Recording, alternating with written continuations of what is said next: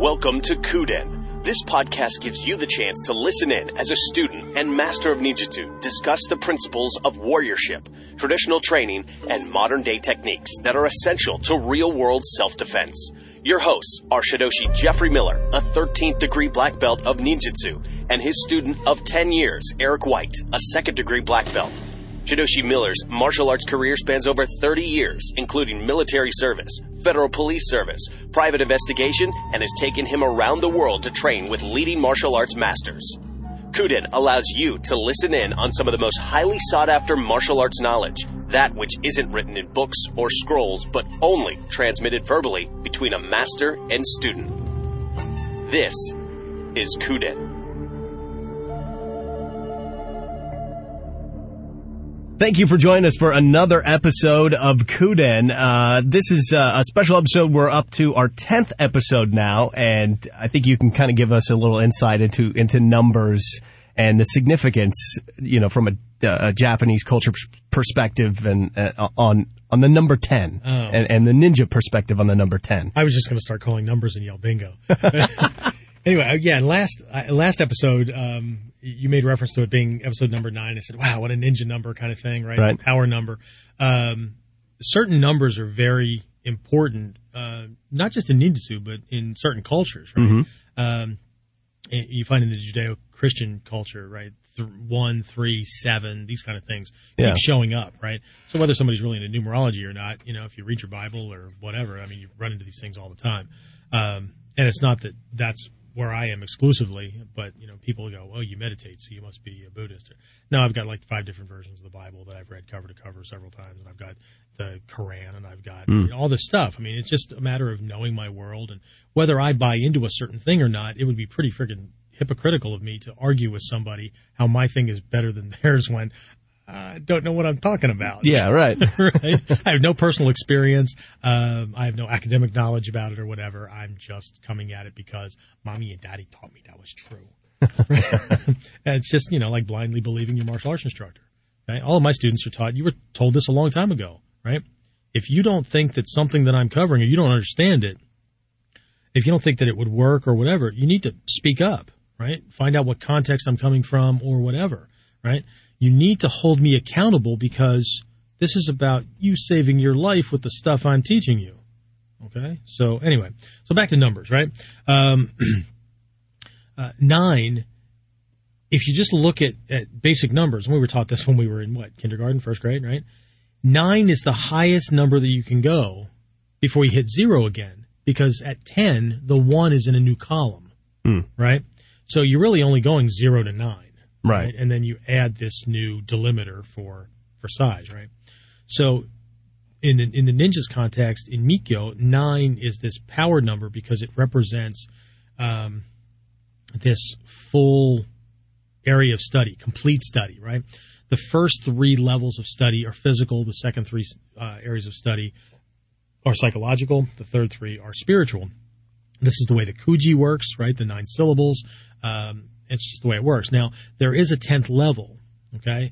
And the 10th level is this return to 0, and it represents freedom and potential because you've gone through the gambit of training, and now the world is your classroom. The world is your study area. In Mikyo, right, you've got these 9 levels of training, and each level has specific lessons. Okay? There are sutras or teachings or whatever that take you up through these different 9 levels, right? But in Shingon Mikyo, the 10th level, there are no Mikyo texts at level 10. Level 10 are all of the books or lessons or whatever that's out there in the world, right? Math and other people's religions or spiritual traditions or philosophies or whatever. And it's not that you're learning these things to learn them. It's seeing what's out there, being exposed to these things. Because the understanding is that no one thing holds all of the truth. The truth is too big for any one packaged product, right? And the more ways that you know to do any given thing, the more options that you have, the greater your chances of success in any situation. Right? So why not? What's the harm? And hopefully it's not because you're a fear-based person and you're afraid that if you learn something else or you're going to be exposed to something else, your faith will crumble or whatever it is. No, this is not about taking sides. Mm-hmm. This is about knowledge and understanding. Okay? So, anyway, 9, then when I said this power number, right, we hit this thing where, we've covered a lot of material. We didn't do anything, wasn't random, but at the same time, we didn't outline 9 episodes. Mm-hmm. We really started with number 1 just to see what kind of feedback we'd get. Yeah. And the feedback has been phenomenal. I mean, I've got people jumping onto programs now that, have been following us on KUDEN for well over a year, right? Yeah. I mean, so, and the original plan was to put things out monthly, but schedules and life just kind of get in the way. And the reality is that this is free, or it's, in the membership area where, people are paying a couple of bucks a month to get access to these things, right? So it's, we've got these other projects, and I've got to feed the family. So unfortunately, KUDEN gets slipped in as KUDEN gets slipped in. But anyway, we're at number 10 now, right? So the number 10, because we're at this return to zero thing, signifies potential.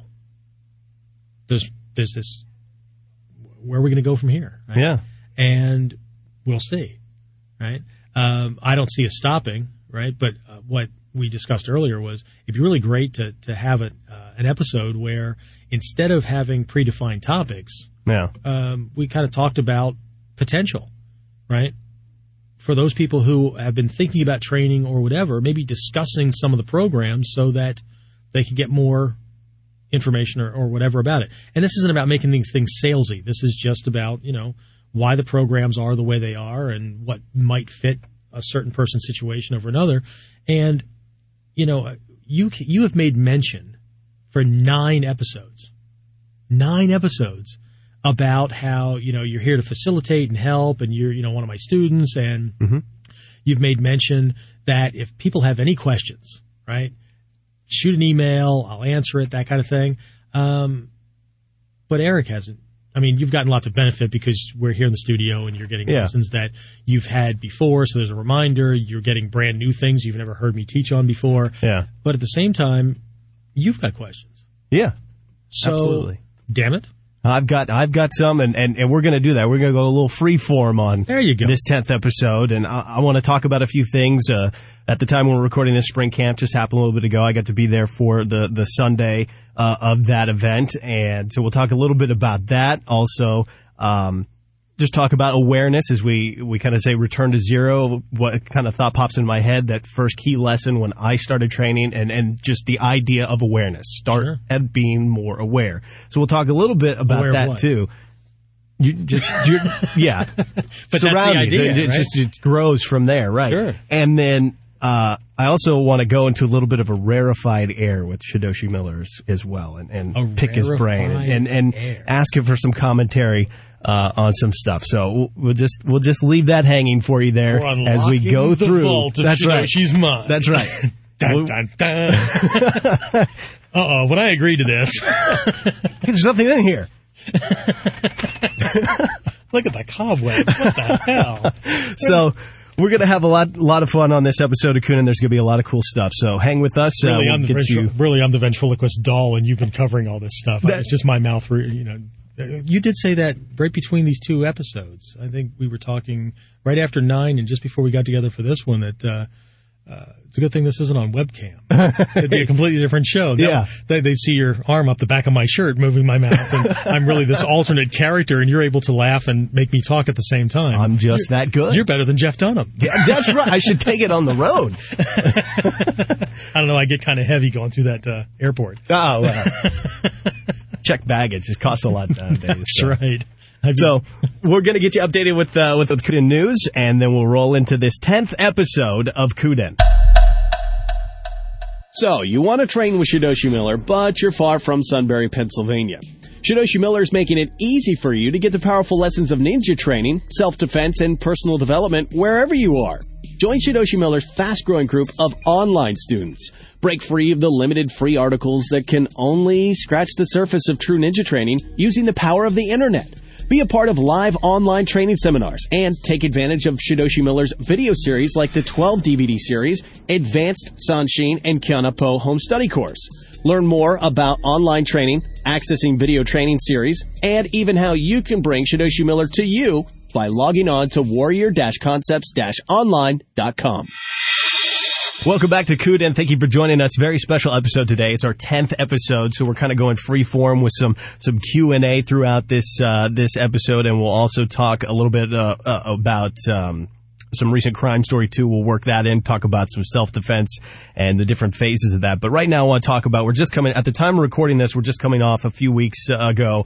Spring camp happened and it was really great. I was happy I was able to join in for the final day of camp. If you've been to camp, you know that it runs like a Friday afternoon all the way through the weekend into Sunday evening. And if you haven't been, definitely check into it and see if you can make that a possibility for yourself as we talk about this being a potential episode. Make that part of your potential if you can get to a camp. You're really going to enjoy it. It's a really great experience, and you can find out more about the camps and when they're coming up at warrior-concepts-online.com. And it's not the same material that everybody else keeps rehashing. Yeah.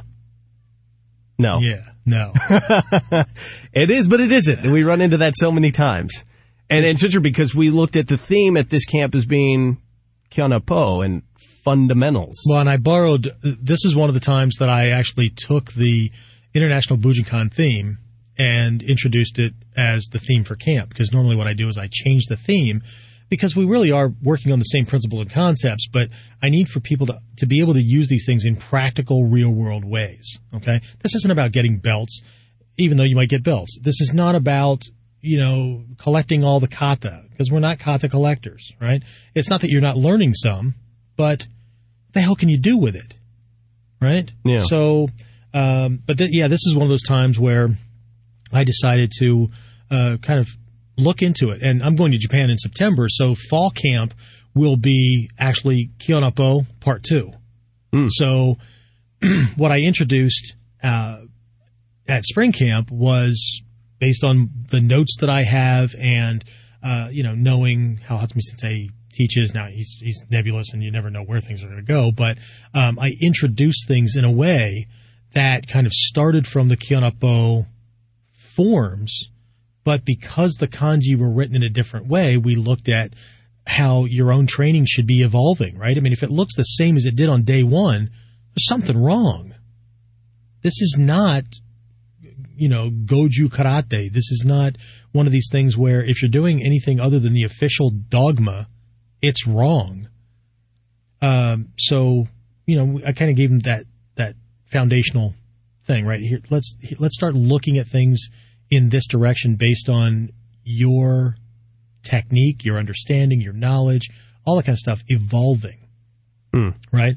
Now, of course, I'll be going to Japan in September, so I'll get some more lessons and see some of the things and the directions that Hatsumi Sensei is taking things, talk to the different Shihan about, these lessons and these concepts and things like that, right?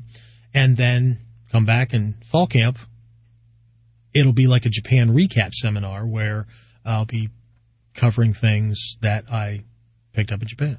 And those are always great. Times that there hasn't been a camp. I know you've done seminars where it's been a post-Japan trip, and those are great because it's just like this information download of everything you've gotten to process from getting back. It's as much for me as it is for everybody else because, you've been to Japan with me. Right. And, oh, my God, what, 3/4 of the way through week one or maybe that far, all of a sudden I'll hit Zen mode where it becomes very, very difficult to take notes. And it becomes experiential, where, that's really how Hatsumi Sensei wants us to train, but at the same time, I still take a lot of notes. People think that I'm, writing down how to do this technique or that technique, and they'll even make snide comments or whatever, because they don't take notes at all, because it's all pure experience, right? And I'm not offended by it. Right? As a matter of fact, I think it's pretty funny, because they make these comments, and they have no idea what I'm writing, right? What I'm writing generally is, pay attention to your footwork this way because you need to be able to shift in infinite directions. It's not about this technique. remember this. So they're little reminders to myself to work on. Or if Hatsumi Sensei did this little thing, oh, we can build a drill out of it this way. We're going to do it this way, this way, this way, and this way, right? So it's kind of outlining what I'm going to do next when I get back, not just for the students, but for me, right? It's not, I mean, if I experience a kata that I've never learned before, then okay, kata name, XYZ, here's how to do it. I can reconcile that with my lineage and kata list when I get back. Okay, I have that one. Now I can begin to explore this kata, right? Mm-hmm. But yeah, it's very, very different. So, but people tend to get fixated too much. So, and everybody walks away. I mean, I've got guys that have been coming to camp for 15 years or more because there's some kind of value to it. I mean, they come in from Canada or they come in from upstate New York or they, come in from California or whatever. So, anyway, so yeah. And at the end of each class, you always pose that question, what did you learn? And people kind of dump out the thing that stuck out most in their mind about what they learned in that class, that session, at camp as a whole. And I kind of walked away saying something to the effect of, well, I really felt I got the principles you were trying to show about. We were working on Omotegyaku and Urigyaku principles and not being fixated on techniques, and that they were all part of achieving the same greater principle. What do you think it is about the training of fundamentals? And maybe this sounds like an easily answered or stupid question, but what is it about working on the fundamentals that maybe helps some people grow much further than working on some kind of a lineage or this, that, or the other thing? I mean, we do a lot of that too, but for me, I know coming off this last camp, there was something about getting back to the fundamental of a principle that really helped me walk away from camp going, wow, I really felt I gained a lot this time. Where other times I might have walked away frustrated or, I know I got to work on these things. I learned that I've got to work on some of these things, or, I have a lot of other questions about where I'm going with stuff. But what is it about fundamentals that makes people progress farther? I'm going to do what I normally do and differentiate between mastery of skill as it was taught. So what I mean by that is somebody became a master of doing the technique they learned as a white belt, so they're really, really, really good at doing the technique that way. And somebody who has skill proficiency and they're able to produce results with that skill. Can you do it really well in the dojo? Right. Or are you able to recognize that in a situation, and can you catch it from many different directions and apply it in ways that you didn't learn at first because you understand proper distancing, proper alignment for cover, that kind of thing? What makes the technique happen? Okay? Because in a full speed fight, one, you're going to have a very difficult time catching that hand out of the air when he's moving it really fast to grab you or retract it. Two, he's not going to let you do it. You have to earn it. Okay? The only person in the world that's going to let you do any of these techniques to them is your training partner. Right. Nobody is going to let you do this. So you have to have everything right? You have to be able to distract at the right time, or deliver a strike, or get him to believe that you're going in one direction when really you're going in another, or you have to apply the technique when his body motion would do it for you, right? So I'm not talking about those folks who are just really, really good at doing their white belt technique to impress you. Okay. What is it about fundamentals? They are the smallest key pieces that you can catch a hold of and apply with gross motor skills when the shit's hitting the fan. And it's your ability to be able to catch them that makes all the difference. Okay? Because in a traumatic situation, you're going to be reduced to gross motor skills. Right. Okay? So I don't care how much finesse you have in the dojo. I don't care. Okay? Unless you can literally detach emotionally, you don't have any fears, you don't have any concerns about winning or losing or whatever, that really upper level kind of thing where you've got so much skill that you're like Hatsumi Sensei, where you can keep the smile on your face because you know you're going to kill him. But the rest of the day will be boring if I do it too quickly. So, you can play around with them or whatever, right? Or you're just not in a hurry to do it because you don't have this imperative need to do your cool technique. You're willing to wait until he gives you something. You're willing to let him lead the dance until he makes that fatal flaw and you catch what he gives you. You're not trying to force what you want, okay? So the fundamentals are just these basic pieces. They're like musical notes, right? They're like being able to put together a note combination kind of thing, right? The kata is like the sheet music, right? Here's this whole thing. But the kata are an example of potential, where a fight might go. But look at all the kata that we have across all the lineages that start out exactly the same way, and then at a certain point, one goes, okay, but we're going to go over here and finish it. Another one goes over here. Another one goes to this point, and it has some kind of counter that he does, and then you counter the counter and come back, right? But they all lead off the same way, right? Those are the fundamentals, okay? Those are the pieces that matter the most, okay? It's the people that focus on these things from the right perspective and understand that the fundamentals are the pieces that all of these other things are made up from, okay? The kata are nothing but fundamentals strung together, and then they're given a name because it's outlining a certain strategy, right?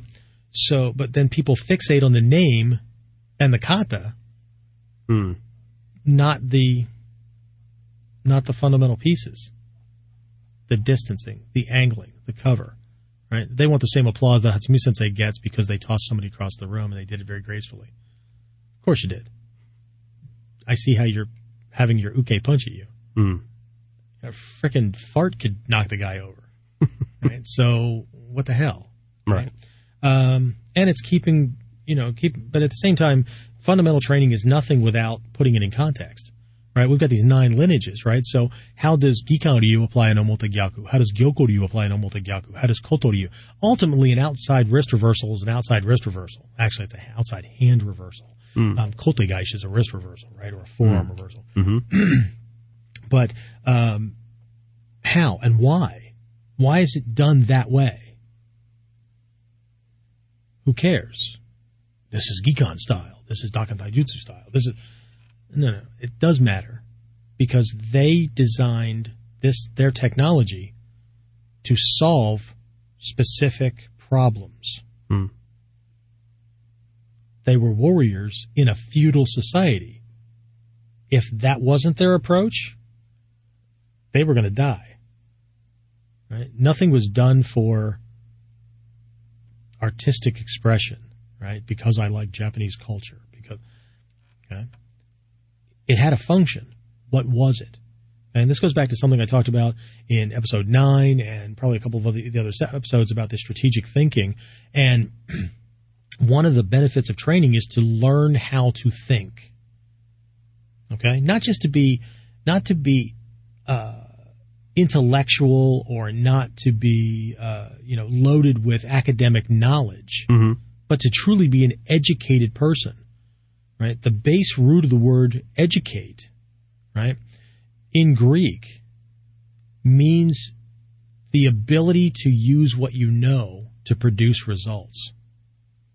So you don't have to know a lot to be an educated person. You have to be able to process the situation you're in and apply what you know in the right context so you get positive benefits. Okay? So mastery, to me, is not about knowing a boatload of kata and all of these details that people bandy around on the forums. Now, who was the 6th Grand Master of such and such? Who gives a shit? Right? The only person that gives a shit is the person who wants to throw that out there to impress people that they know all this stuff. Okay? Well, is it true that he did such and such at a certain thing in I don't know. I wasn't there. I have the written documentation that you have as well, but how is that going to serve me? Okay? Takamatsu Sensei was in a 3-hour battle with this guy and stuff, and they walked away as friends. Fantastic. I remember that story, and I know that story well. Because I learned something from it. That within the first 5 minutes of that battle, they both tried to get each other with something, and they paid for it. And they realized how good the other person was, and they spent the other 2 hours and 50 minutes trying to position to get the other person and not give up something in the process. And at the end of that 3 hours, they decided, you know what, let's just call this, we'll be friends, let's go have a beer, sake, whatever, right? And just let it go. Okay? That was the lesson I learned, right? That's why I remember that story. Not because, oh my God, Takamatsu was in a 3-hour battle. Great. How do you feel after you tell that story? Feel all warm and fuzzy? And I know I'm being cocky and condescending, but every once in a while, you know, if you're really going to touch your potential, if you're really going to move on, somebody needs to reach out and slap your ego around a little bit. Okay? And that's what good friends are for, right? That's what mentors are for. Right? If everybody in your world is stroking your ego and telling you how good you are, there's a problem. There's a problem. Because if you really were that godlike, how the hell would they know? Because they're obviously not, right? You're above them, right? Or they're all godlike and you're hanging out in the Mutual Admiration Society, right? Meets on Saturdays at 5 p.m. Local time. There's a problem, right? Anyway. So why are the basics so important? They're important because they're what make everything up. Like musical notes. Musical notes can be combined in an infinite way to produce how many different types of songs or music genres. We're only operating with the same 8 notes or whatever they are, right? The same bars. We have different, what do you call that? Different... I'm not musically oriented, but, you know, you have these different keys that they could be in or whatever. But, you know, different keys, you have these, but there's a finite number and a small number, right? There's do, re, mi, fa, sol, la, ti, do. And you have clefs and you have sharps and you have different timings and you have different keys. And there might be one or two other things in there that I don't know about. And you have how many different types of music? Right. Culturally, they're different, all that kind of stuff, and yet they're the same basic pieces. That's why the basics are important. Because when you know them, you can literally create an infinite number of variations. But it's not just about knowing them. It's being able to do them in the moment, under pressure. And they're simple. They're quick catches. They're quick things. They're the important key pieces.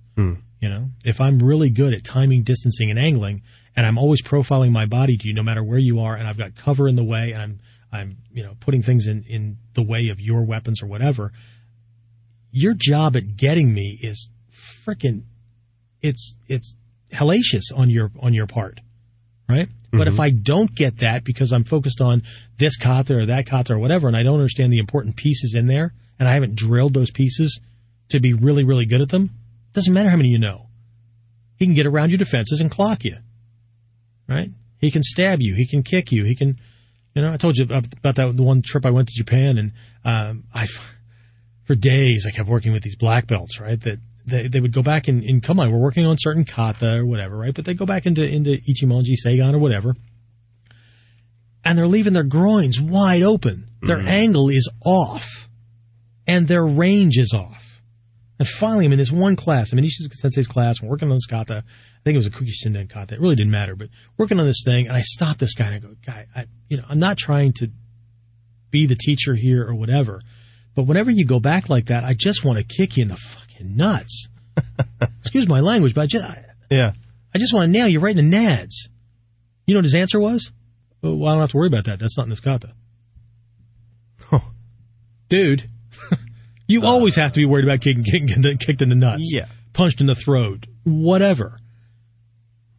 He felt that he didn't have to worry about that because it wasn't in the kata. It's not what we're working on. So he only pays attention to a kick to the groin if the kata says that's coming. So he's only good if he knows what's going to happen beforehand.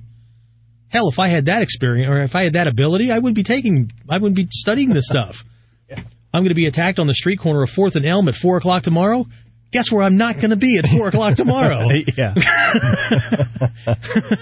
Yeah. So that's the difference between a kata mindset, somebody who's fixated on these official models as their guide and idea of what proficiency is, and somebody who's focused on what we call the basics. But I'm not talking about Omotegyaku or whatever. I'm talking about the stuff that we kind of worked on. I mean, we did Omotegyaku, but how many ways did we do it where you literally just walked in a certain direction when he did something and the technique just happened? Yeah. But we started off with the basic Kyon model because it made people comfortable, and we had people at camp that had never done those things. So I had to do something to get them caught up. Mm-hmm. But it was about evolving technique, right? Till we got to a point where, but you said we were doing Omotegyaku, and now I'm doing a rear hip throw. Yeah, because we're doing Omotegyaku principle, not this form that you were taught that's called Omotegyaku. Because Omotegyaku does not mean outside or frontal wrist reversal, hand reversal. Gyakute is hand reversal, right? But Omotegyaku is just outside or frontal or obvious reversal. What's being reversed? Well, it's the hand, obviously, because that's the kate was taught. What does that technique do to him? It locks his arm and his ability, affects his spine, and locks his feet in place and takes his balance toward his heels. So he can't step. If I control his spine, or seize his spine, and immobilize his feet, I can throw him. So it's an obvious thing because we don't have toes and we can't bend backwards. We can't catch our balance. It's easier to do it that way, right? Mm-hmm. So any technique that does that, Onikodaki, Osotonage, Omotegyaku, Mushadori, they all work off of Omotegyaku principle. Mm-hmm. I'm not touching his hand, but I'm still doing the same thing, taking him in the same direction. Mm-hmm. And then we did the same thing with Uragyaku and all this kind of stuff, right? So it's an evolving thing. Why are they important? Because they're the key pieces, right? Again, what did we talk about was it episode 9 where we talked about the whole meditation thing? Mm-hmm. And what's meditation? Right. Until you know what it is that you're working on and what you should be developing, it's like a steel ball bearing in a pinball machine. Bouncing around a whole lot, and, well, you got a whole lot of points, and you did a whole lot, but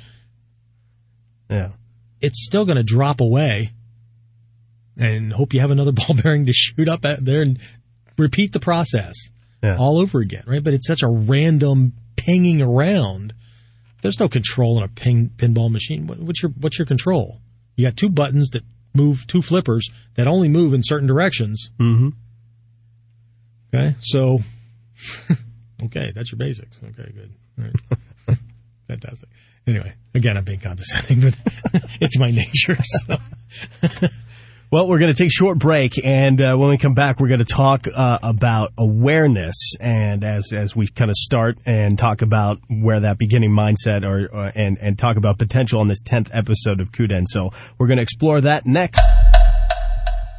Are you protecting your company's number one assets? Smart companies know they cannot afford to have one of their employees become a victim of violence on or off the job site. WCI, Warrior Concepts International, can provide highly sought-after self-defense training to your employees.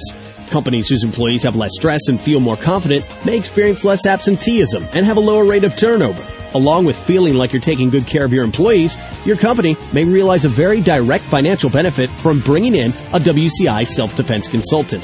Talk with a WCI consultant today about creating a training seminar or program tailored specifically to your company's unique environment. Hospitals, schools, retail stores, no business is immune to workplace violence. This year, empower your employees with a workplace violence self-defense seminar or program from WCI. Learn more now at warrior-concepts-online.com. And we're back. It's the 10th episode of KUDEN, and we've kind of gone off the rails, I guess you could say. It's whatever we come up with today. Scorpions and camel spiders. And I want to talk a bit about awareness, and this kind of popped into my head. Last night I was watching, and I think you've seen this movie, Taken, with Liam Neeson. Absolutely. It's a great film. I would have really changed enjoyed the ending, though. Would you? Absolutely. Yeah. Yeah, when the mom walked up to thank me for saving my daughter, I punched her right in the fucking face. Excuse my language. I'd have punched her right in the face. Yeah. Why the thanks, right? I mean, it's his daughter, too. No, that wasn't why I would have punched her. Oh. She went behind his back. Oh, yeah. And allowed all this stuff to happen, never considering that her daughter might be in danger in a strange land. Yeah. Parents aren't there. You got to rely on unseen, unknown strangers in unknown situations. Right. And had it not been for his skills, she'd have been without a daughter. Yep. So she divorced him because he was this kind of a guy, and she thought he was paranoid and all this kind of stuff. And he had, if had it not been for his skills to do these things, right? Yeah. But he warned them all ahead of time. You know, where are you going? What are you doing? And then the information that they gave, and I can relate to this because, you know, I've got an ex-wife and kids and things like that, and one's pulling the same kind of crap now, right? Except she's local, right? A couple of years ago, my daughter, and she didn't tell me she was going to the prom with a boy this time around because I remember how you reacted the last time, you know, and then you were 13. The boyfriend you had was from Maryland. I live in Pennsylvania, right? And you were going off, you were telling me you were going to Gettysburg with your brother, who's a much older brother, and his wife, and some friends and all that stuff. So I figured you were being chaperoned, right? And then I have to catch wind that you had this boyfriend, that you're really going to Gettysburg to hook up with him. I don't know his parents. They're out of state. If something happens, you know, that kind of thing, and you're supposed to be being watched by your older brother and you're in a tent sucking face, I have a problem with this. So, yes, I had a problem when you were 13 and all this kind of stuff was going on. But you're going to turn that into, I just didn't want to tell you because I know how you are about boyfriends. Well, one, I'm your dad, so I am supposed to be that way about boyfriends. Okay? You're lucky I'm not cleaning my pistol when he comes to pick you up. Right. You know, that kind of thing, right? So I get this whole thing. Yeah. But it was this situation where everything that he pointed out, and he's this concerned dad. Yes, he has skills, and look, you know, I'm in this field. This danger exists in the world. Right. Okay? No, something may not happen. Probably nothing's going to happen because of the world we live in. But what if it does? Okay? You're my daughter. You're in this place. I want to be able to contact you. I want to know what you're doing. So if something happens, I have a place to start. Where did he have to start?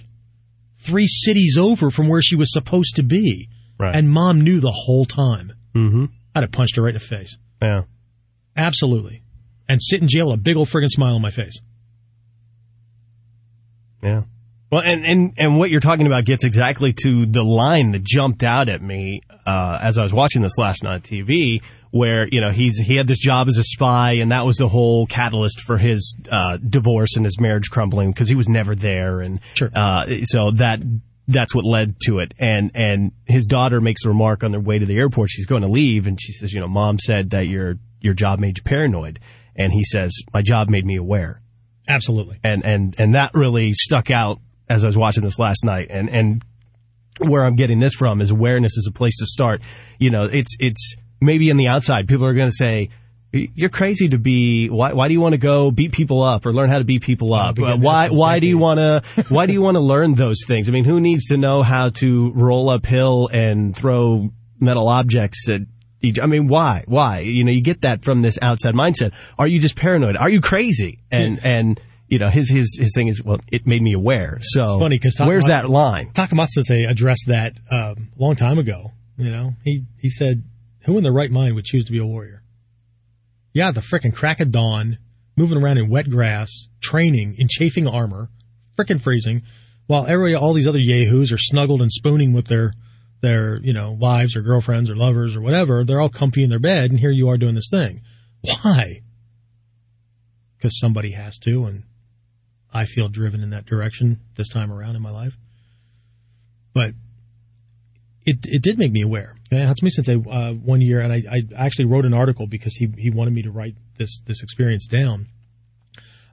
We were in Hombu Dojo, and he was making a point of, you know, there's certain aspects of this training you're just not going to get without experience. If you don't know what it's really like inside of a real combat situation, what the hell good is your training? You don't know what you're training for, so it's quite likely that you're not going to be training properly. Okay? And there's only two ways to get that experience. Direct experience or training with somebody directly that has it. Okay? So you don't need to go out and go bar hopping and stuff because I give you drills and all that kind of stuff to simulate what I know you're going to be up against in a situation. How do I know that? Been there. Yeah. Okay? So his point was that people, regardless of the rank, need to get with people, and he went around, and isolated people in the dojo that had this real world experience, and he had us tell a story. And the point was to convey this idea that regardless of how many techniques you know, regardless of your belt color, regardless of any of these things, you must talk to these people that have real experience. Okay? Because they may not know all that you know, technique-wise, kata-wise, whatever. But they can tell you how you better be training if you're going to truly be prepared. Okay? So, yeah, that line really sticks out with me because what I've always told my students over and over again, and if you've been following the KUDEN, broadcast and things like that, you've probably heard me say it again and again. If you've been to camps or if you're one of my active students, I know Eric, he takes this stuff with a grain of salt, but if he were easily bored, he could want to throw up because here I am saying it again, right? That, you have to get this, experience. You have to be aware that these things are going on, right? So, I remember that. I remember that line, and I've had girlfriends and ex-wives and things like that have done the same thing. They've made fun because I sit looking at in a certain direction in a restaurant, or I follow at a certain distance away from the car in front of me, or whatever. It's just good practice because if something occurs, do I think something will occur right now? No, there's nothing telling me that, but if I'm not prepared for it now and something suddenly happens and I'm boxed in, now I can't do anything about it, right? So my job as a police officer, as an undercover operative, as an investigator, all those kind of things, they made me aware. Then that in and of itself is what tempers our training. Yes, we have all of this stuff that everybody else is teaching, and somehow it still comes out looking different, okay? But it looks very similar to the other guys in the Bujinkan or the other guys teaching ninjutsu or whatever that have real-world experience, right? Somehow we look very similar, and we speak in a very similar way, right? Whether we associate with each other or not, there's just this, there's this understanding, right? So it's my experience and my background that tempers our training. That all of this training has had to run through my filter of real-world experience, okay? I didn't just jump on the ninja bandwagon because of all the cool weapons and cool techniques. They are cool, and there's a lot of stuff you can learn from, right?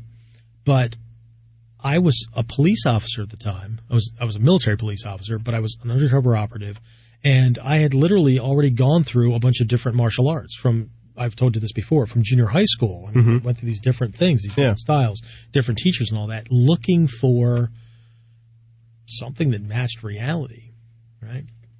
And when I found this, I actually found it through an article that was an excerpt from a book that Stephen Hayes had written. I got 2 paragraphs into it and knew that not only did I have to train this art, but I had to train under this guy. Now, when I went to train, it wasn't a blind, disciple kind of mind either. It was, okay, I'm going to ask certain questions, and we're going to, I'm going to watch the training, and I'm going to do these things.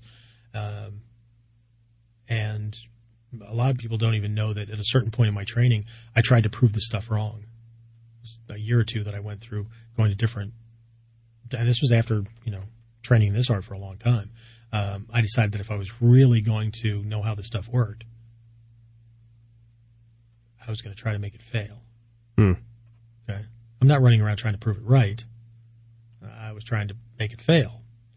And what I found was that lots of techniques fail under given conditions. Often what failed was my understanding of the technique. Okay, So I came out of it understanding more about how and why and when techniques get used, and not just, this is my favorite, or I always have to start this way, or Hatsumi Sensei says, or whatever. Hatsumi Sensei knows this. I've stated it public, and I've also said it in his presence. I've said it in every one of my teachers' presence. If I find something tomorrow that works better than this, I'm going to be doing that, because my goal is skill proficiency and the ability to produce effective, efficient results in a dangerous situation. It's not to be somebody's disciple. It's not to be a clone of somebody else. Okay? I've been making that statement for 30 years. And I'm still doing this, and I don't think I'm going to find anything tomorrow.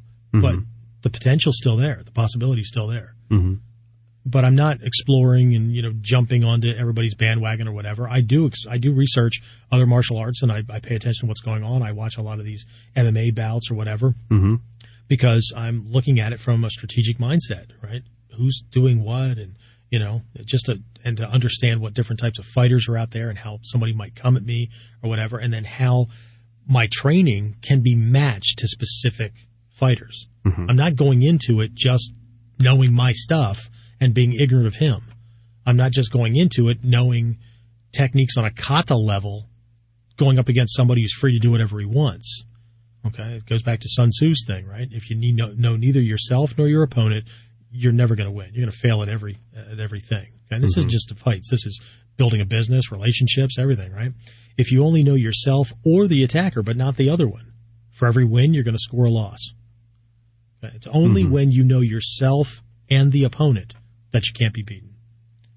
Right? So, it really does begin with awareness. Okay? And there's a huge difference between paranoia and preparedness.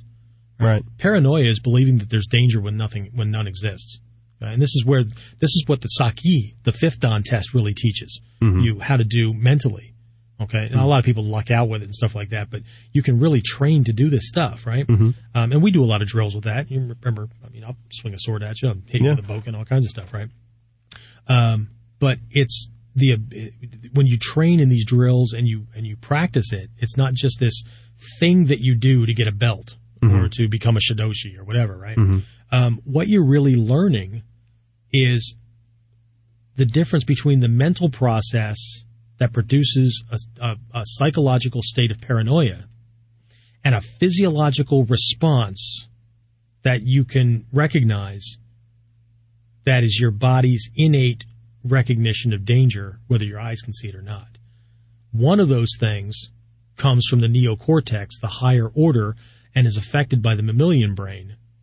And the other one, the actual sensitivity to danger, comes from your R complex, your reptilian center, and affected by the lower orders of the mammalian brain. Okay? So, two vastly different areas, and if you actually practice and train, it's basically a moving meditation and sensitivity training, right? You learn the difference between a paranoid response and an actual sensitivity to danger, right? So you start to develop awareness of what kind of dangers in the world, right? And, this kind of leads to our eight phase model for effective self-defense strategy, right? The first phase is what? General awareness. Okay? It begins with accepting that danger exists in the world and the fact that it can touch you, right? And then where do you go from there? The next place you go is, what are you most likely to experience? What kind of things can come at you? Learn to deal with those things first. The other things are off possibilities, right? So these traditional kata that we have, right? Uke does a tsuki to your stomach, right? He comes in with this piercing thrust, right?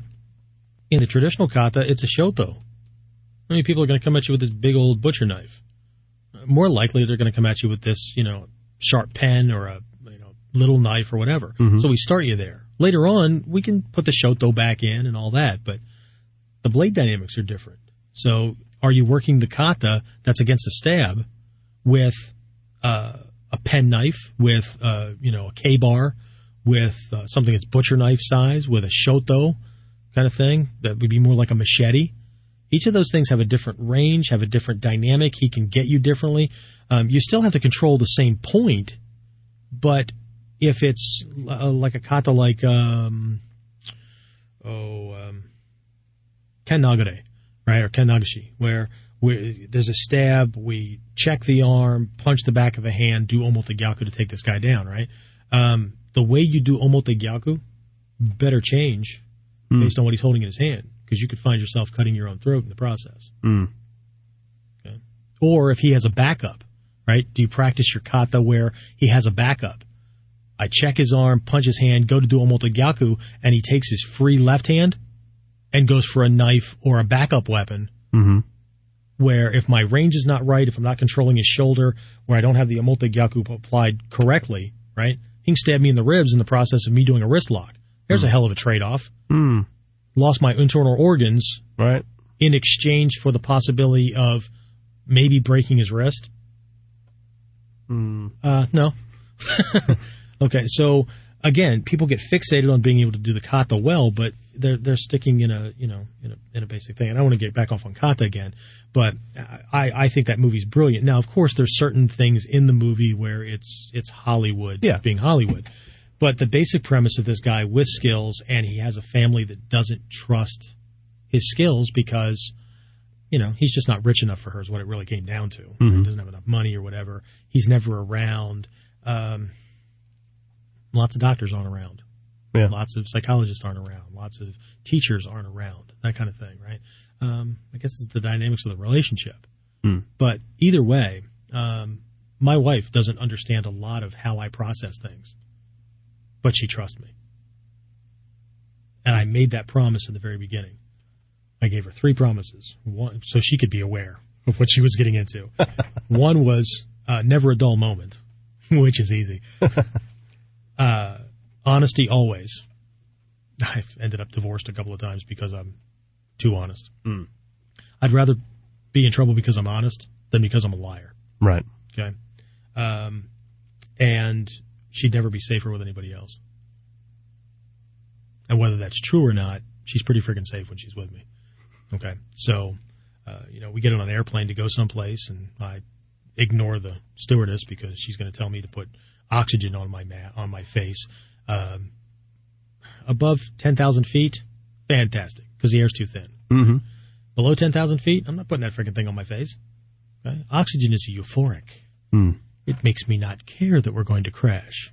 It makes me want to put my head between my legs and kiss my ass goodbye. I'm not doing it. I'm not going to be able to think clearly.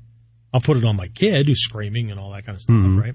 Or I'll take a breath as I need it. Yeah. But I don't need this buttercup, whatever. So I ignore most of the stuff because I've flown a lot. I pull the plan for the plane. If I couldn't buy my ticket and get my bulkhead seat or be right there at the emergency exit where I want to be. So I pre-plan way back. I go online, I buy my ticket, and I go right to the plane and select my seat based on what's available, obviously. But if I do it early enough, I can plan on where in the plane I'm going to sit, right? And I pull the stuff out, and I look at her, and I go, the emergency exit's right here. If something happens, I'm grabbing you, and we're going over the seats that way to that point. If you resist or pull back, I love you, but I'm not fighting you to get you to safety. Okay. And she trusts me enough that she'll go. And she's thin enough I could olive oil her across the the seats and stuff. But anyway, it's just one of those things, right. And my wife trusts me enough. And it kind of goes back to the old chivalry thing, too. She likes it as well because we'll walk into a restaurant and I'll go, sit here. Because I want her close to me, but at the same time, I'm taking a certain seat. Now, it goes right back to chivalry, pulling the chair out, you're going to sit here.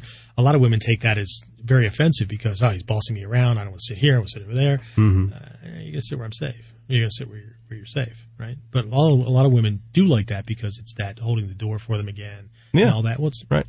It all comes from making sure you're safe and being the protector, not about this arrogant, you'll do what I say kind of thing. Right. Does that mean it's not used that way? No, any more than martial arts aren't used for attacking people. Right? So, anyway, I think the awareness thing is, you got to have that first. You have to be aware of your surroundings. You have to be aware of what kind of dangers could exist. You have to be aware of whether or not your training And the person who is teaching you is giving what you need to answer the questions and solve the problems that you're going to face. If your reason for training with somebody or learning a certain style or system is ego-driven, and it's a politically based thing, I like him, I trust him. There's lots of people that I trust that are bullshitters. Mm-hmm. I trust that they will be there to cover my back, but that's different than trusting them to teach me how to handle a firearm or whatever. Right? I've got a friend with it. I would call him up if I needed my back covered, but he calls me up to go to the range to teach him how to hit the target in the right place. Mm-hmm. Okay, I would not trust him to teach me how to handle a firefight. Mm. That's what he calls me for. Right. Do you get it? But I would trust him to back me up because he's that kind of person and he has the ability to do that. Do you see the difference? Yeah. Okay. I'm not fragmenting my friend. I'm just very clear and aware about his strengths and what I can trust him to do and what I can't. Mm-hmm. I've got another friend that he's a great guy and we have fun when we get together, but I can trust him to always not be where he promised to be when he's promising to help. Mm-hmm. Because he promises everybody that. He's a win personality, and therefore he keeps very little of his promises and obligations because he double and triple books himself. Mm. So he tells me he's going to be someplace, and I go, great, I'll see you then. And then I forget that he's going to be there because he probably won't. And if he shows up, then I'm delightfully surprised. Right. I'd rather live my life delightfully surprised than always pissed off because, damn it, he said he would and he didn't. Right. Then you're not paying attention to who you're dealing with. Or you're always hoping that they're going to be something that they're not. Okay? It's kind of like bad guys, right? I mean, are you training for different types of situations? Right? Are you training understanding that you know, lots of attackers are opportunist. They attack out of anger. It's just a quick flare-up. It's easily handled by basics. You go about your business. Okay? And are you also training to understand what type of attackers each of your kata and skills are designed to handle? You apply the wrong technique to the wrong person, you're either going to jail or the morgue. That's part of awareness as well. Yeah. Yeah. How's that? That's awesome. Excellent. I feel so warm and fuzzy. I've been validated. Next on KUDEN, we're going to go into what I'm thinking and hoping would be some kind of rarefied air of Shidoshi Miller. We'll see what we get. Fantastic. We're going to talk about my sex life. Is that rarefied air? No. Oh, okay. In your world, it is. Yes. Next on KUDEN. How would you like to learn secrets most martial arts black belts don't know about real-world self-defense? Of course you would, and Shidoshi Miller is offering them to you for free. Take advantage of this amazing opportunity by logging on to warrior-concepts-online.com right now and sign up for Shidoshi Miller's free newsletter, and you'll receive the free ebook, Fight Smarter, Not Harder. You'll get critical lessons for being more safe, secure, and prepared, tips for overcoming the victim mentality, and 19 principles you must know for surviving a real-world street attack. It's free and easy to sign up, so do it right now. Warrior-concepts-online.com. Fight smarter, not harder. What you need to know about surviving a real-world street attack. And we're back with our final segment of this 10th episode of KUDEN, just kind of going freeform and... Did you just say KUDEN? I said KUDEN. KUDEN. Oops. That's like Putin. KUDEN. What the heck? I told you. Butcher the English language. I can't trust you with Japanese. Oh, no. I'm saying it too fast. KUDEN. That's KUDEN. Void transmission. Yeah. KUDEN. Wow. I'm changing your martial name. Oh. What was it before? I don't know. It was a mystery to me, too. I obviously didn't give you one. No, I normally give it to somebody after they've been around past, like, Nidan or whatever. Because way too many people get their Shodan. That's what they focused on. That's actually the beginning of training, and then they jump ship. So don't bother making them feel much more involved in the actual lineage with a martial name, which is the way it's supposed to be traditionally. Yeah. The teacher has a name that actually has a part of his teacher's name, and that's what holds it all together. Kind of like my Buddhist teacher, right? Reverend Jikai, right? His teacher's name was Jion, Reverend Jion Haba. from Tokyo, and then so this G part of the name is what keeps things going. Okay. Like with Hatsumi Sensei, Byakuro, this white dragon, right? So, and then Stephen Hayes was named Kinryu, gold dragon, that kind of thing. I had a name a while back, Kudyu, right? This dragon of potential. There's a potential again, right?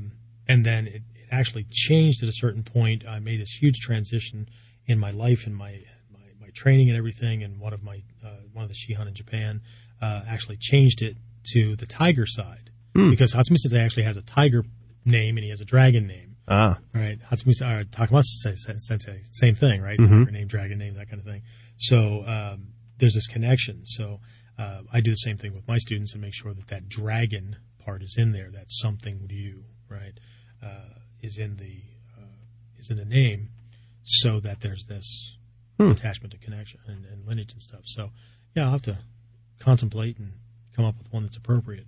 And the way the names are assigned, sometimes it's something that there's a trait that's a strength for you, and it's like mine, Kudyu, right? This dragon of potential, right? My teacher kept pointing out my potential and this tenacity to get the training and all that kind of stuff.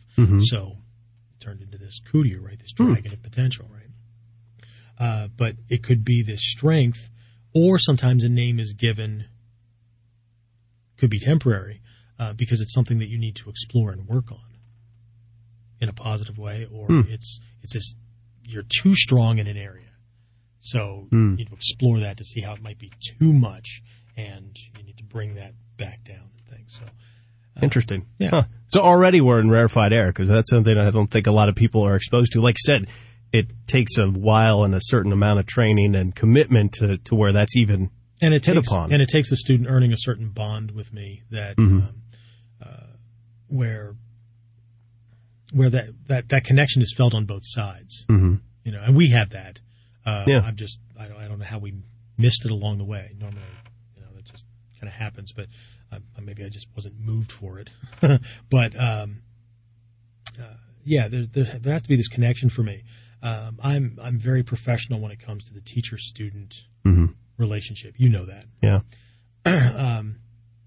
Because I believe that innately, I think a couple episodes ago I talked about how human beings were innately lazy, right? Yeah. Human beings are also prone to abusing friend relationships when it comes to there being something like this teacher-student kind of thing going on as well, right?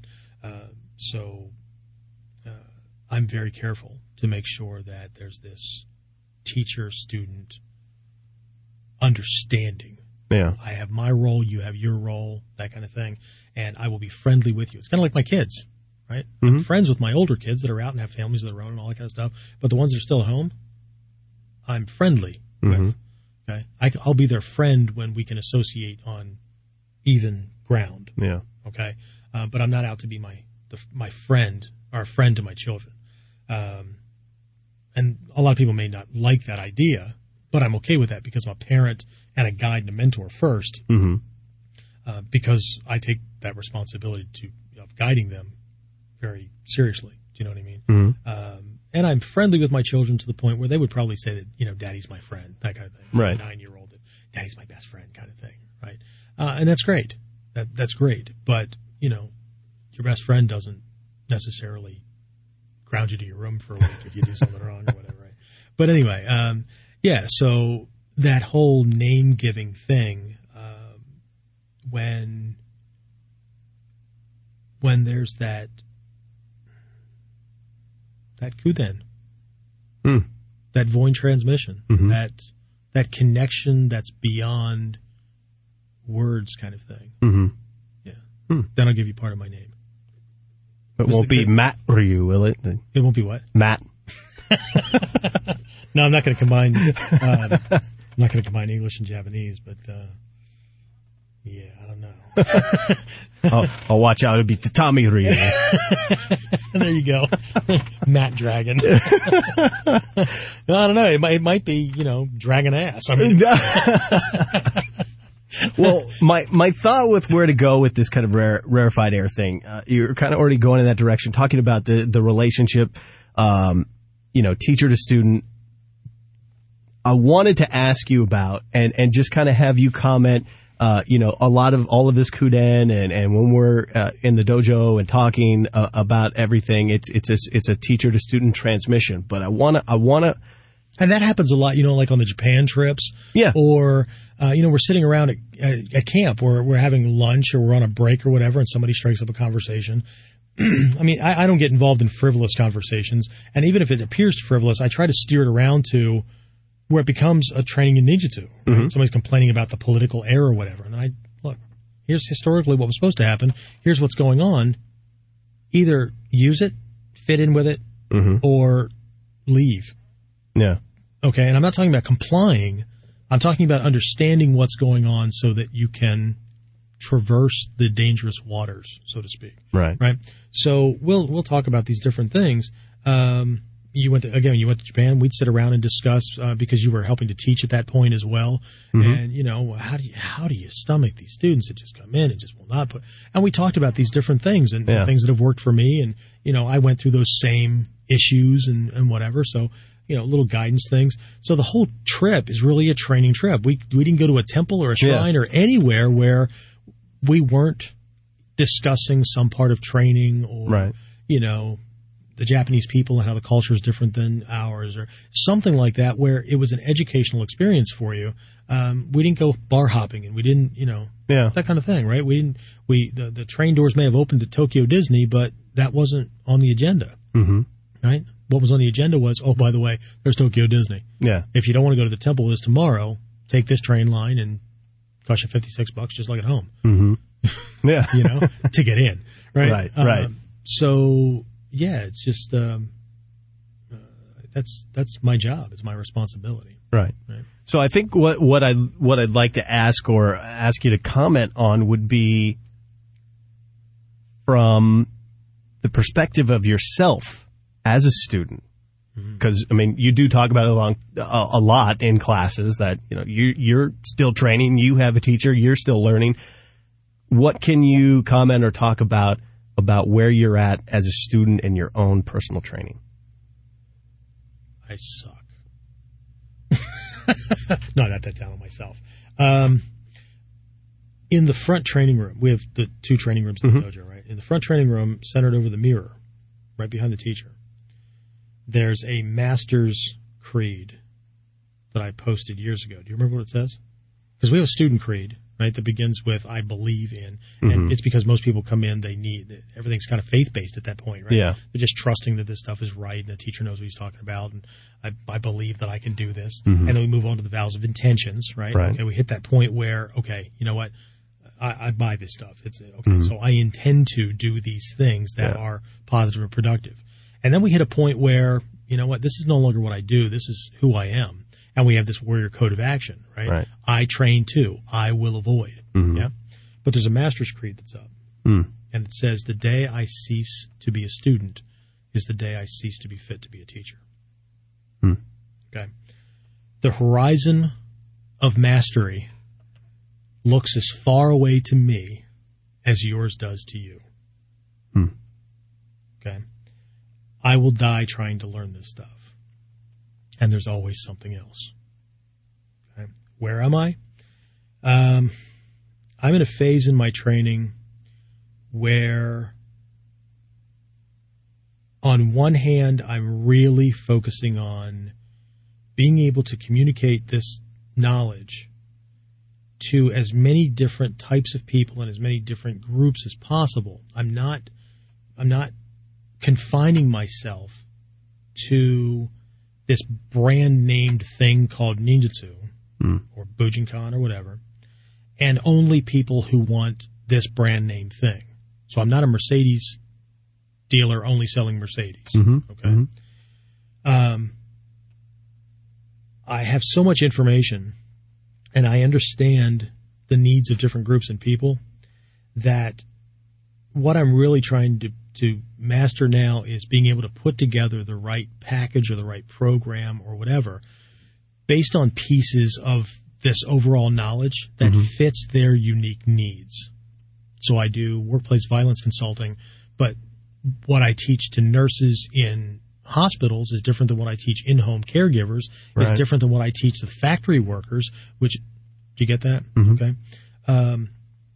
So on one hand, I'm studying and practicing and using these principles to help, okay, to help produce benefits in other people's lives, and not to confine myself to a static, crystallized thing that is unchanging, because that is not the nature of ninjutsu. Okay. On the other hand, that's also twofold, because I'm recovering from that accident that occurred back in 2007, right? Mm-hmm. And 2011 is my year. I mean, the school's back. I feel better than ever, but at the same time, I still have some residual nerve damage that's affecting, back and legs and headaches and things like that. So, on one side, I'm back to training with things that I trained with a long time ago, because I have to get those faculties back to where they were or as close as possible. But I'm 3 years older, and I'm 48 now, right? So the body has a lot of mileage on it, right? So I also have to figure out how to train to be as effective as a 20-year-old, but without expending that much energy. Okay? So part of me is in recovery mode and training with things that I had a really firm handle on. Okay? My rolling is finally getting back to where it was before the accident, okay? Because of back issues and hips and joints and all kinds of stuff, right? And there was a lot of weight gain because of a lot of the meds that they had me on and things like that. So I had to drop a lot of those things. I mean, I'm still losing. You didn't make any mention to it, so I'm offended. But anyway, so I'm working on that. But at the same time, there's that evolving of things as well. And I'm just continuing on to the next lessons. I mean, I'm always trying to make sense of what Hatsumi Sensei is covering and all that, not in the context of classical training or whatever, but how does that apply to me today? What's the state of the world? Okay? A ninja keeps track of the state of the world. And I don't mean getting involved in politics and all that, but understanding how things can be affected, right? Keeping track of what's going on in my community. I have a very, very solid relationship with the chief of police in my town, partly because he has a black belt in his art, too. But anyway, when he moved into town, we became fast friends. So, I stay in contact with him so I can keep track of what's going on in town, where the new problems are, where the problem areas are. That all gets translated into being able to help my students, into being able to offer other programs to, schools and community groups and things like that. That all helps the dojo because, we get some students out of it, but that's not my primary reason. My thing is to be like the Jonin, right? To be that face that people see, but they don't know that he's a ninja. So I'm a very influential force in the community because I'm not seen as this martial arts guy. People know that that's what I do, but I'm always keeping them off balance because you're speaking on child development. You're speaking on workplace violence. I'm confused. And I'm dressed in a suit and I look very different from the typical martial artists who their life is wrapped around martial arts and they're a T-shirt and cutoffs kind of person and, everything is paranoia and fights and self-defense and all that. Part of my self-defense plan is being invisible to people who might want to hurt me. There's a big gang influence in my little town now. Yeah. Gangs that used to only be in big cities. Now we've got Crips and Bloods and, Latin Kings and these guys. And I saw it coming before most people did, right? But I'm a student first. I think it's been summed up by Tenzin Gyatso, 14th Dalai Lama of Tibet, you know. He's supposed to be a reincarnation of Chenrezig or this Kanon or Avalokiteshvara, right? But whenever somebody asks him about this thing, he just smiles and says, I'm just a simple monk, right? Because he practices every day and he meditates and all that kind of stuff. He doesn't walk around all pompous because he's got this title. He's very humble, right? And, you know, students want me to use the word Shihan instead of Shidoshi because it makes them feel good. No, it doesn't make me use it, but there's lots of things that students would like for me to be. And I understand that, so I act like a professional in school, not an arrogant ass, not, you know, people aren't afraid that I'm going to kick their butt at any moment or whatever, even though people make those comments all the time. Oh, don't tell that joke to Sensei. You know, things he could do to you. Oh, you know, that kind of thing. But, you know me, I walk around with a smile on my face or whatever, and I'm always studying, you know, but I run a dojo. I have an online marketing thing. I produce books and videos and all that kind of stuff. So I have to understand marketing and I have to understand things like that, but in a way that addresses the needs of people. I'm not a salesman. You know, I look for what people need and what kind of problems they need to solve, and I communicate that to them. If they want what I have to offer, fantastic. But they're only going to want that if they're really looking for the kind of program that I put together, for a specific type of person. I'm not looking to sell this to everybody. And I'm not offended if you don't want it or don't like it. Okay? And ultimately, when it all comes down to zero, if all my students went away, I would still be training.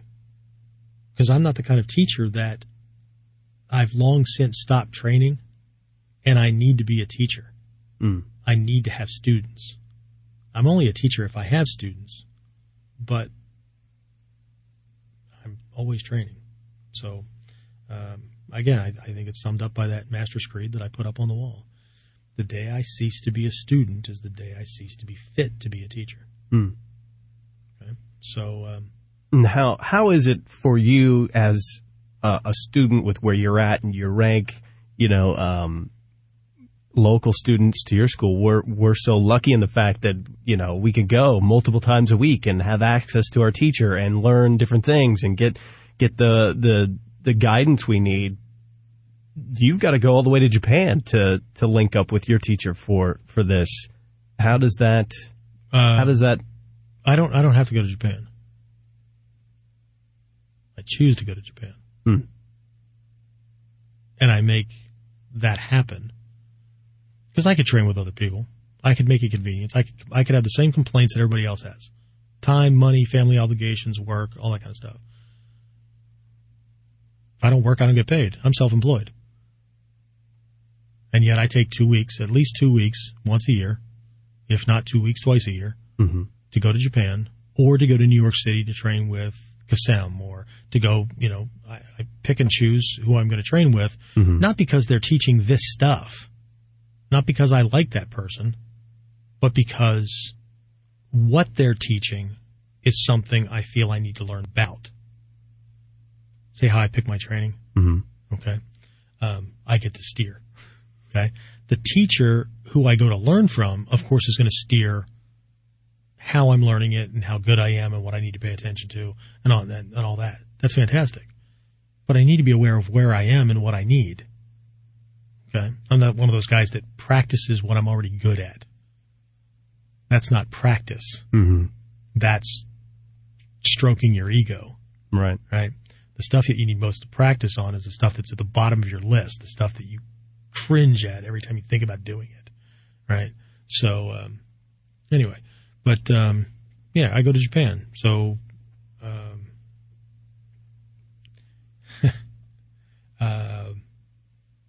I'm not sure if this is in line with what you just asked, but I put a smile on my face and I tell students that I understand when they tell me, you know, how difficult it is to get to class, or, you know, oh my God, tuition's what? I even had other Bujinkan people go, you charge what? Excuse me. What's the cost of a class in Japan? Right now, the dollar to yen rate, sucks. Mm-hmm. Okay?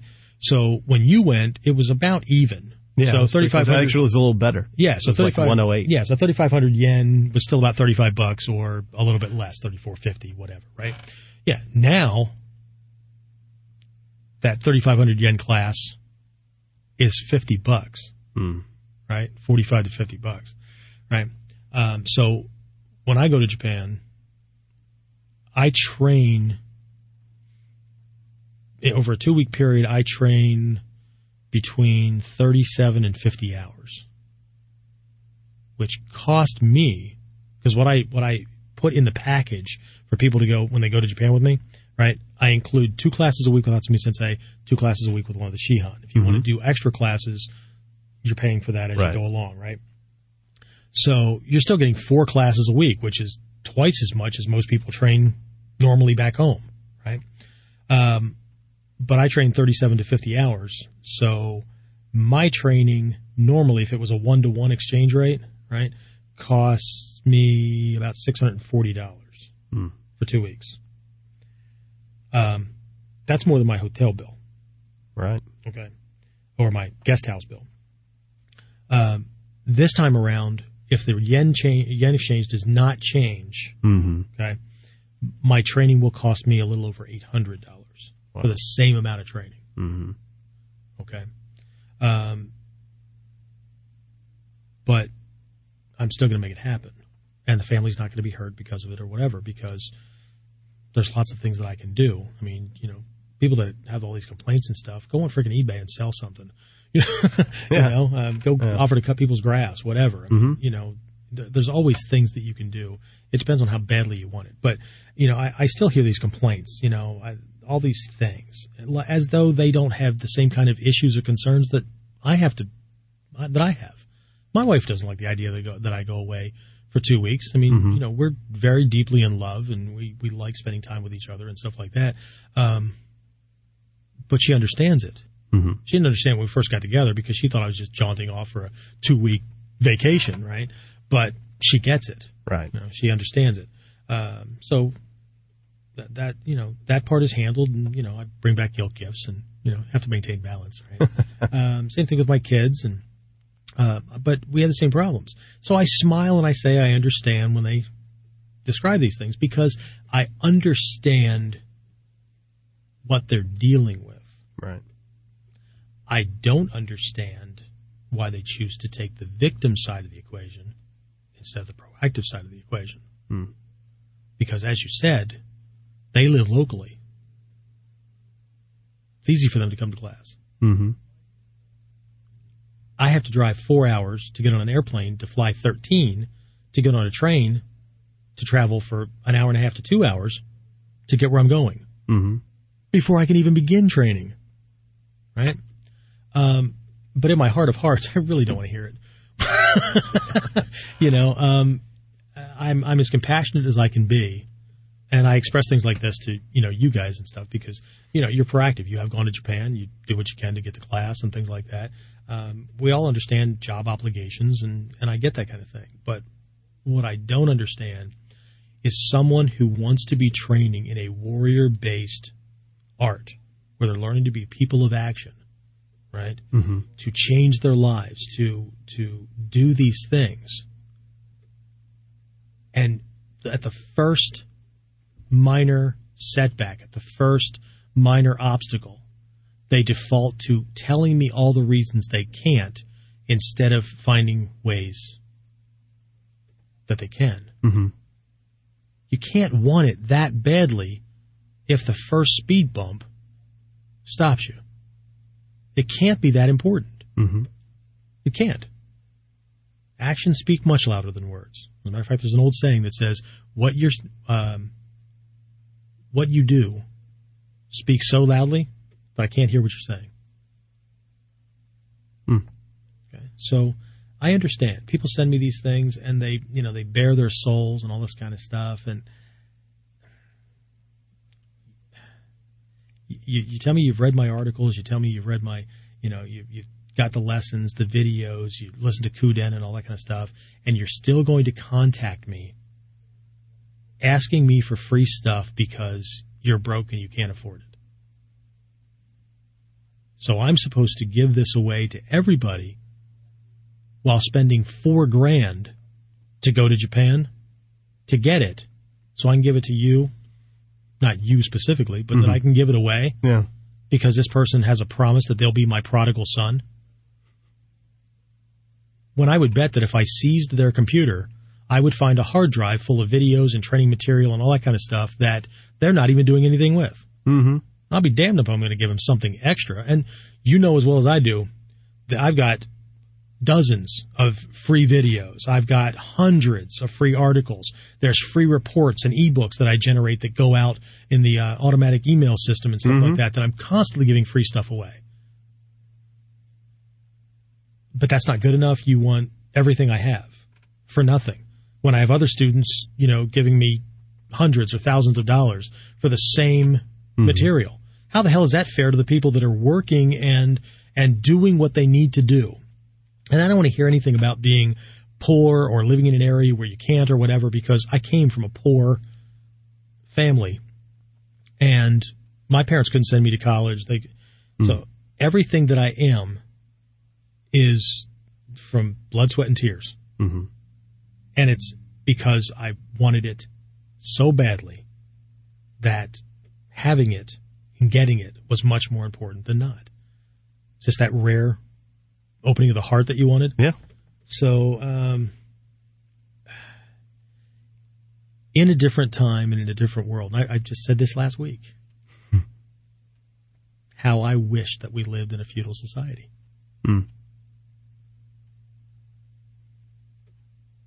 Where excuses were equivalent to having to face the sword. Being disrespectful, manipulative, that kind of thing. Being a burden on society was punishable by death.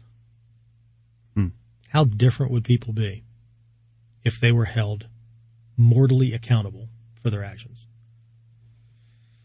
And I'm just as compassionate as the next guy. I donate to lots of causes and I help lots of people and I donate my time and all that kind of stuff because I understand that some people need help to get to the next stage. But I can only help in a given way, short of doing it for them. And that's not in my nature. As a matter of fact, in my Buddhist training, there's these protective deities. You're often assigned one or whatever, right? And without going into the name or whatever, mine is actually seen on the Taizokai mandala. It's one of the only ones in the same hall twice. It just looks different, right? And it's the destroyer of evils and poisons in the three realms. Okay. Basically, it's the wrathful image of what you need to see when nice doesn't work. So, if we lived in a different place in a different time, I would use a different speech. I'm tactful and nice and professional as much as possible. But I also am not beyond cutting students loose because they're disrespectful or because they are just not getting it. Okay? I'm not saying that I don't accept them for who they are, but accepting somebody for who they are doesn't mean I have to choose to hang out with them. Does that make sense? Okay. So, anyway, powerful 10th episode of KUDEN. Lots of good stuff here, and lots more. We stopped joking in that one. Yeah, we got serious for a minute. Got to watch out for that. Lots more of this can be found online, warrior-concepts-online.com. And, of course, questions for Shidoshi Miller directed to warriorc@warrior-concepts-online.com. And, this is the 10th episode of KUDEN, but I'm sure many more to come. So just keep looking for them, and we'll keep doing it. As long as you keep dragging me in here, kicking and screaming, and shackling me to this wall, I'll keep answering your question. I guess we better unshackle you now. Can you turn off that bright light? It's really bothering my eyes. Where were you training on the night of the 24th? That's right. Where were you tomorrow night at 6 o'clock? Alrighty then. Thank you for listening to KUDEN, the podcast for self-defense and martial arts news, interviews, techniques, and history. For more information on upcoming martial arts seminars, camps, and classes, call 570-988-2228 or log on to www.warrior-concepts-online.com. That's 570-988-2228 or www.warrior-concepts-online.com.